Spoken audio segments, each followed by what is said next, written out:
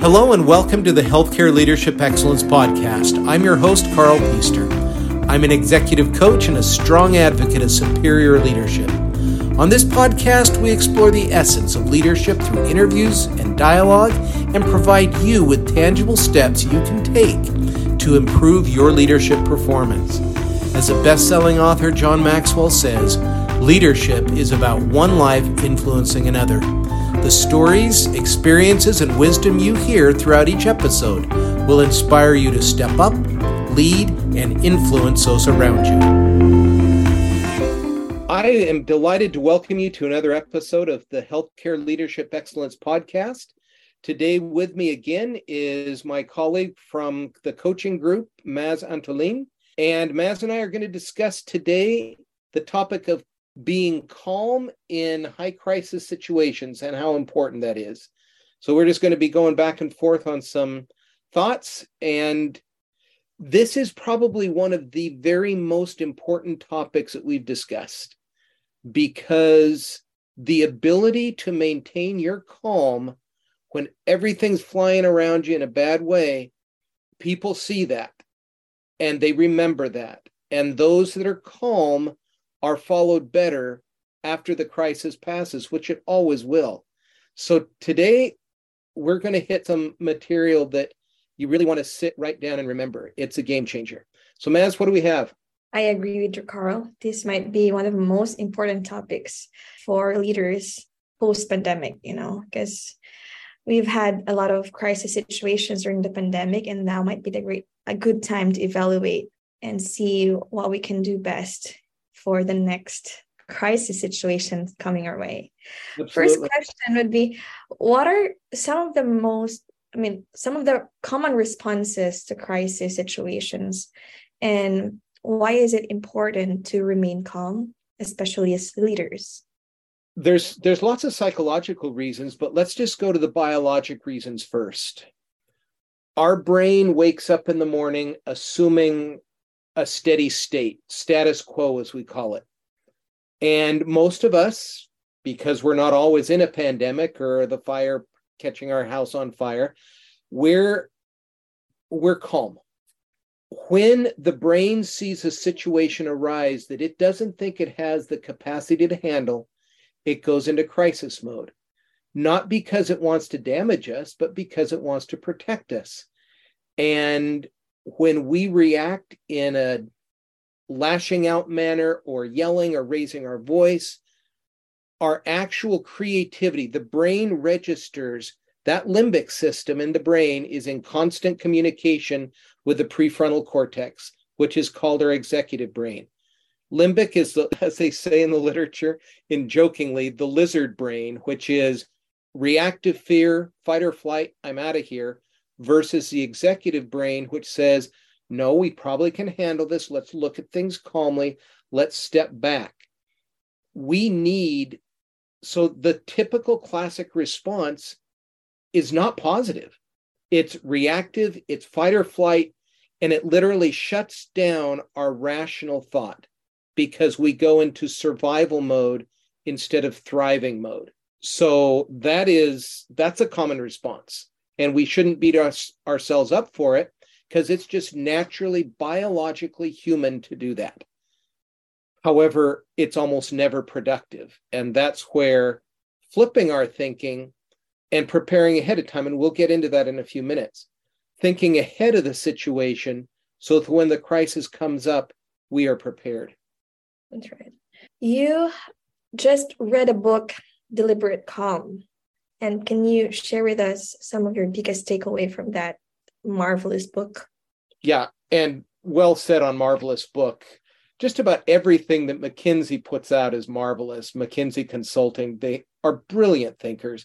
And 3 of their partners came together to write this book.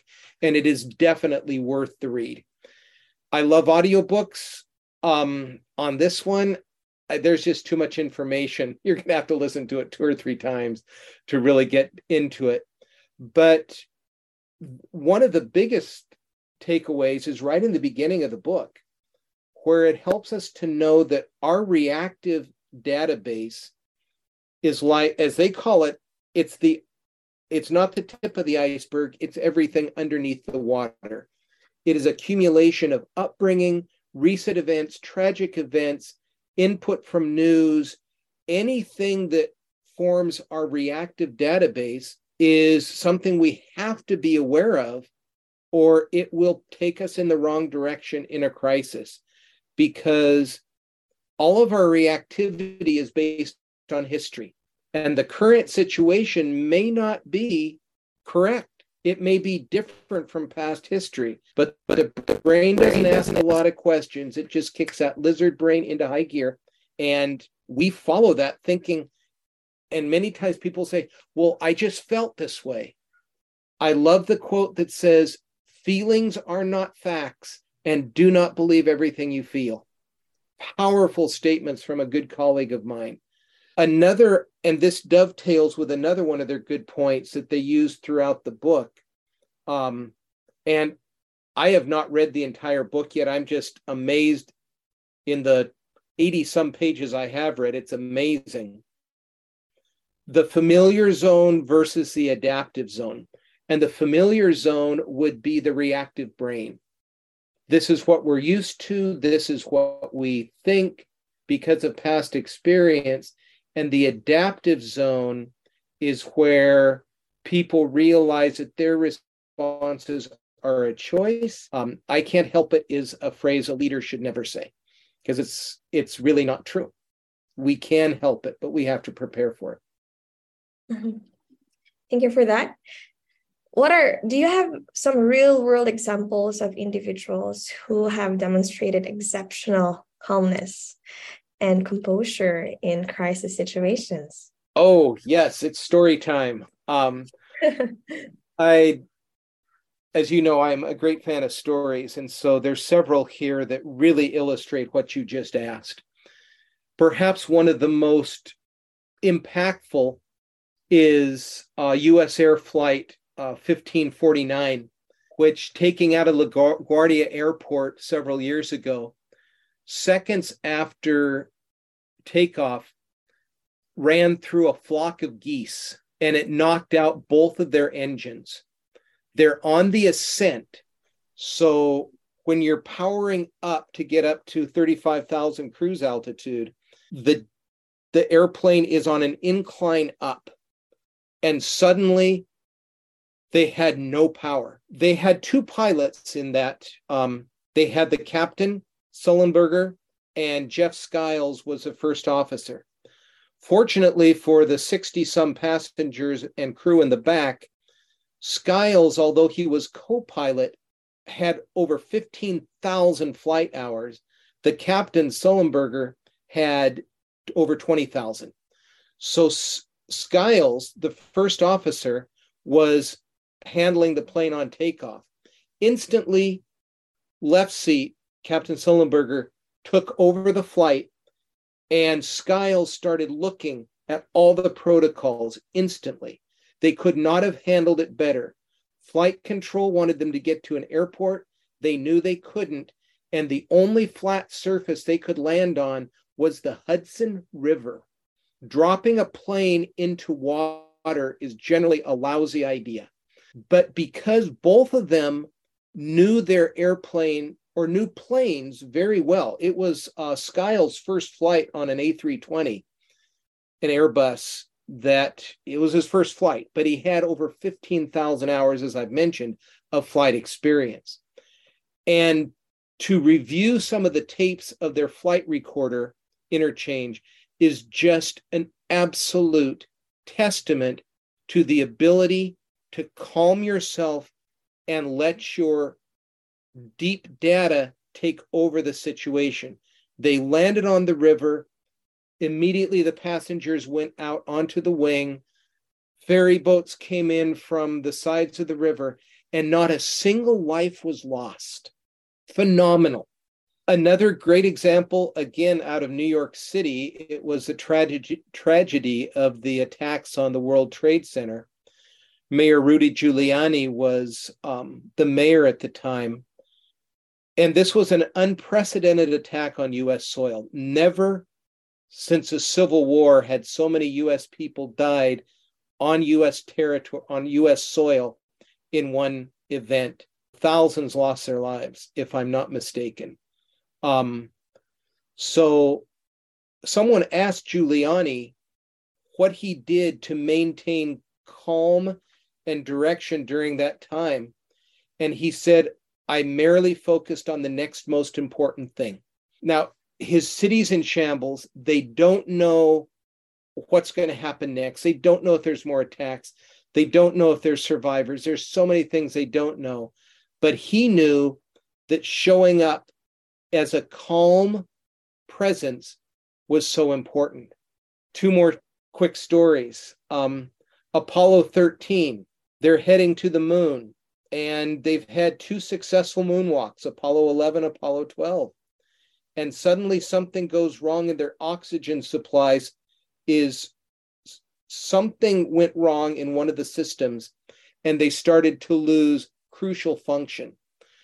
What Houston Flight Control did, and those three astronauts did, is still seen as one of the most amazing events in space history, because using only what they had on board, because obviously that's all they had, and the director of Houston Flight Control and his ability to just shape thought, shape cooperation, and not accept failure, because if they failed, we would have had the horror of having three men float into space to a very, very tragic end. And yet all three came back alive. As John Maxwell says, do you bring water to the flame, or do you bring gasoline? And the last example of crisis is several years ago, hiking in one of the beautiful national parks here in Utah. I think he was down in Moab, in Canyonlands, if I'm not mistaken. But we had this hiker, Aaron Ralston, who was hiking by himself, and he got his arm. He was down in a little rock chute. A rock shifted and trapped his arm. He was there for 100 and some hours. He had the presence of mind. How he did this, people are still trying to figure it out. He realized that if he didn't do something drastic, he would die there. And he was already dehydrated. He couldn't move. He had his arm trapped, his right arm. So he had the presence of mind, Maz, to break his arm, cut through his arm with a pocket knife tool, wrap his arm in a bandage or in a shirt, whatever he had. He then rappelled 60 feet out of the canyon and walked 3.5 miles before someone found him. He now has a prosthetic arm and still rock climbs. So whether you're landing a jet on the Hudson, whether you're encouraging people who are under terrorist attack, whether you're saving astronauts 250,000 miles from Earth, or pulling yourself out of a deadly situation, those people demonstrated the ability to calm that lizard brain in a way that is almost beyond belief. But these are ordinary humans that did it. And I think we can learn lessons from them of how they approached it. Wow. Just wow. Those 4 examples, Carl, we can end now and just take the time to digest what you just told us, those powerful stories. Imagine me as a new leader. I was just promoted to be a new leader.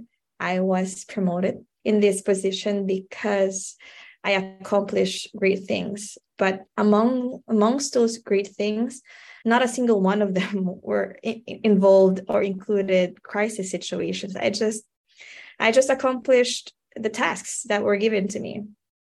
What can you advise a new leader on his or her pursuit in intentionally choosing to be calm rather than be reactive in crisis situations? A super question, and you've used the key word, intentional. Sullenberger had 20,000 hours. Skiles had 15. They all of flight hours, actual cockpit hours. That's years of flight time.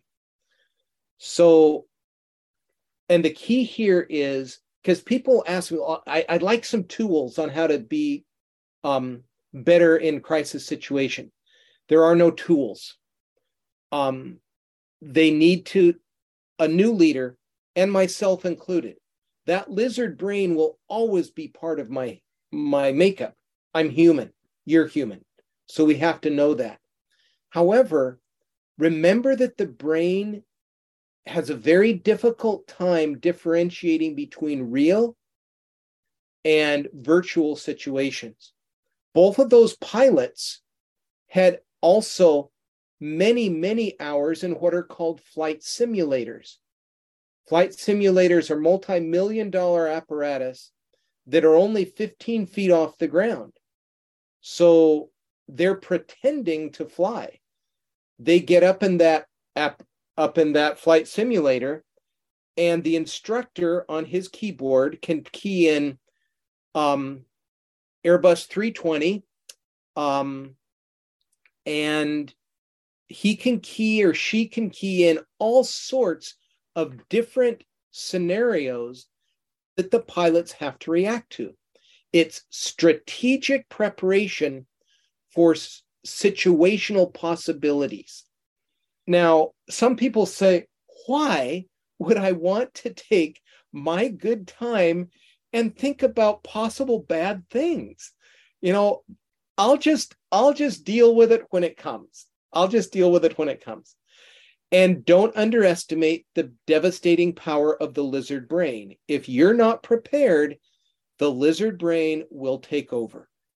So that's why I think it's really wise to, as a new or a seasoned leader, be thinking of, okay, what haven't I paid attention to? What haven't I really done that could prepare me for a right response? And these are questions that came from a presentation that I saw the other day called Red Team Coaching by Bryce Hoffman. Just consider a couple of these. What is the problem you're trying to solve? Now, in a crisis, you have a problem. But the worst thing you can do is solve the wrong problem in the crisis.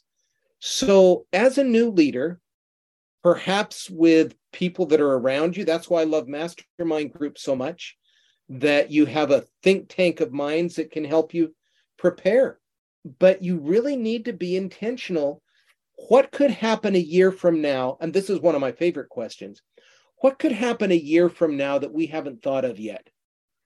And when I ask that, people look at me, how would we even know what that could be? Well, a year from now, you'll know, and you'll be kicking yourself that you didn't think of it. So I bet if we really took some time and thought, what could go wrong this year? Well, shouldn't we think of what could go right? Yes, spend time on that too. But really drill down and what are we missing? What are links that we haven't seen yet that we need to pay attention to? And force yourself not to come up with simple little answers. Or the worst one that I hear so often, we don't have time for that. I'm sure we'll be able to deal with it when the problem actually occurs. And that is tragic leadership. Because I've heard, can't quote this exactly, but to prepare for a 10-day space shuttle flight, the space shuttle astronauts practice for 6-7 months at least. I'm thinking it may even surpass a year. Why? Because they're going at 17,500 miles in Earth per hour in Earth orbit. And when you've got a problem at that speed, it's too late to think. They want the reaction to be calm, just like that pilot when he turned the plane and went back toward the city. He was in perfect overdrive mode. His database, he knew he had a job to do. And I think the big thing here is he knew he was prepared, even though something like this had never happened before. This was a first. To our knowledge, no other plane has had 2 engines knocked out on ascent by geese. You can Google that, and I think it'll come up with one search result. Yet everything else came into him to handle it perfectly. But he also, I think this is important, he got a lot of credit for doing this, but he was the first to push back on that credit, saying that without, and I love this response, without the help of the co-pilot who was telling him, this is our next step, this is our next step, you don't do this, this is what the protocols say, engine left is out, this is what we need to do. The pilot was looking out. He couldn't read the dials. He couldn't look down. He was trying to keep the plane from running into things, and he was on a river. And once it landed in the river, if the boats hadn't come out from the side, great, we have 50-some people on the wings and we're sinking. That's not a good deal. But so I think in crisis, having ahead of time, he had his co-pilot, and by great fortune, they had boats that got there immediately. Also, they had a marvelous flight crew. So what's all this about? Well, if you're a new leader or even a seasoned one, who's your co-pilot? Who's your boats on the river? Who are your flight attendants in the back getting people out on the wing? Thing that they have trained for every single year, but none of them had ever done before. Because generally, you don't get a chance to do that. When you crash a plane, you're dead. But this is one of the few crashes where no one died, because people were trained and it was perfectly executed. It was a huge, huge event that ended well. So new leader, make sure you're surrounded, join a mastermind group, get with other people. Don't put yourself into an administrative silo. Ahead of time, bring in greater thinking than yourself. And then when the crisis hits, you can pull the triggers on what you need to pull and have people there because you've anticipated, using your word, intentionally to do what you need to do. Thank you so much, Carl, for that wonderful advice. And to our listeners, if you're like me and are wanting to learn more about crisis leadership or managing oneself in crisis situations, please feel free to send us a message on our website or in LinkedIn with any questions or topics that you would like us to discuss in our future episodes. Carl, once again, thank you for today. Absolutely. And thanks for being with us today on this last episode of our Healthcare Leadership Excellence podcast. And we invite you to join us next time. We release every single Monday and look forward to you being with us and also leaving us, as Maz mentioned, any feedback you have. Happy to consider it and use it in future episodes. Thanks again. And as always, lead well. Thank you for listening to today's episode. We hope that you found it valuable for the work that you do. If you did, please do us a favor of leaving a review on your preferred podcast platform. Your feedback is vital in helping us enhance our content and reach more listeners like you. Furthermore, if you know someone who could benefit from this episode, please share the link with them. And if you have any questions or comments, please don't hesitate to reach out to us on LinkedIn or through our website at coachinggroupinc.com. Thank you again for listening. Until we meet again, keep learning and leading with excellence.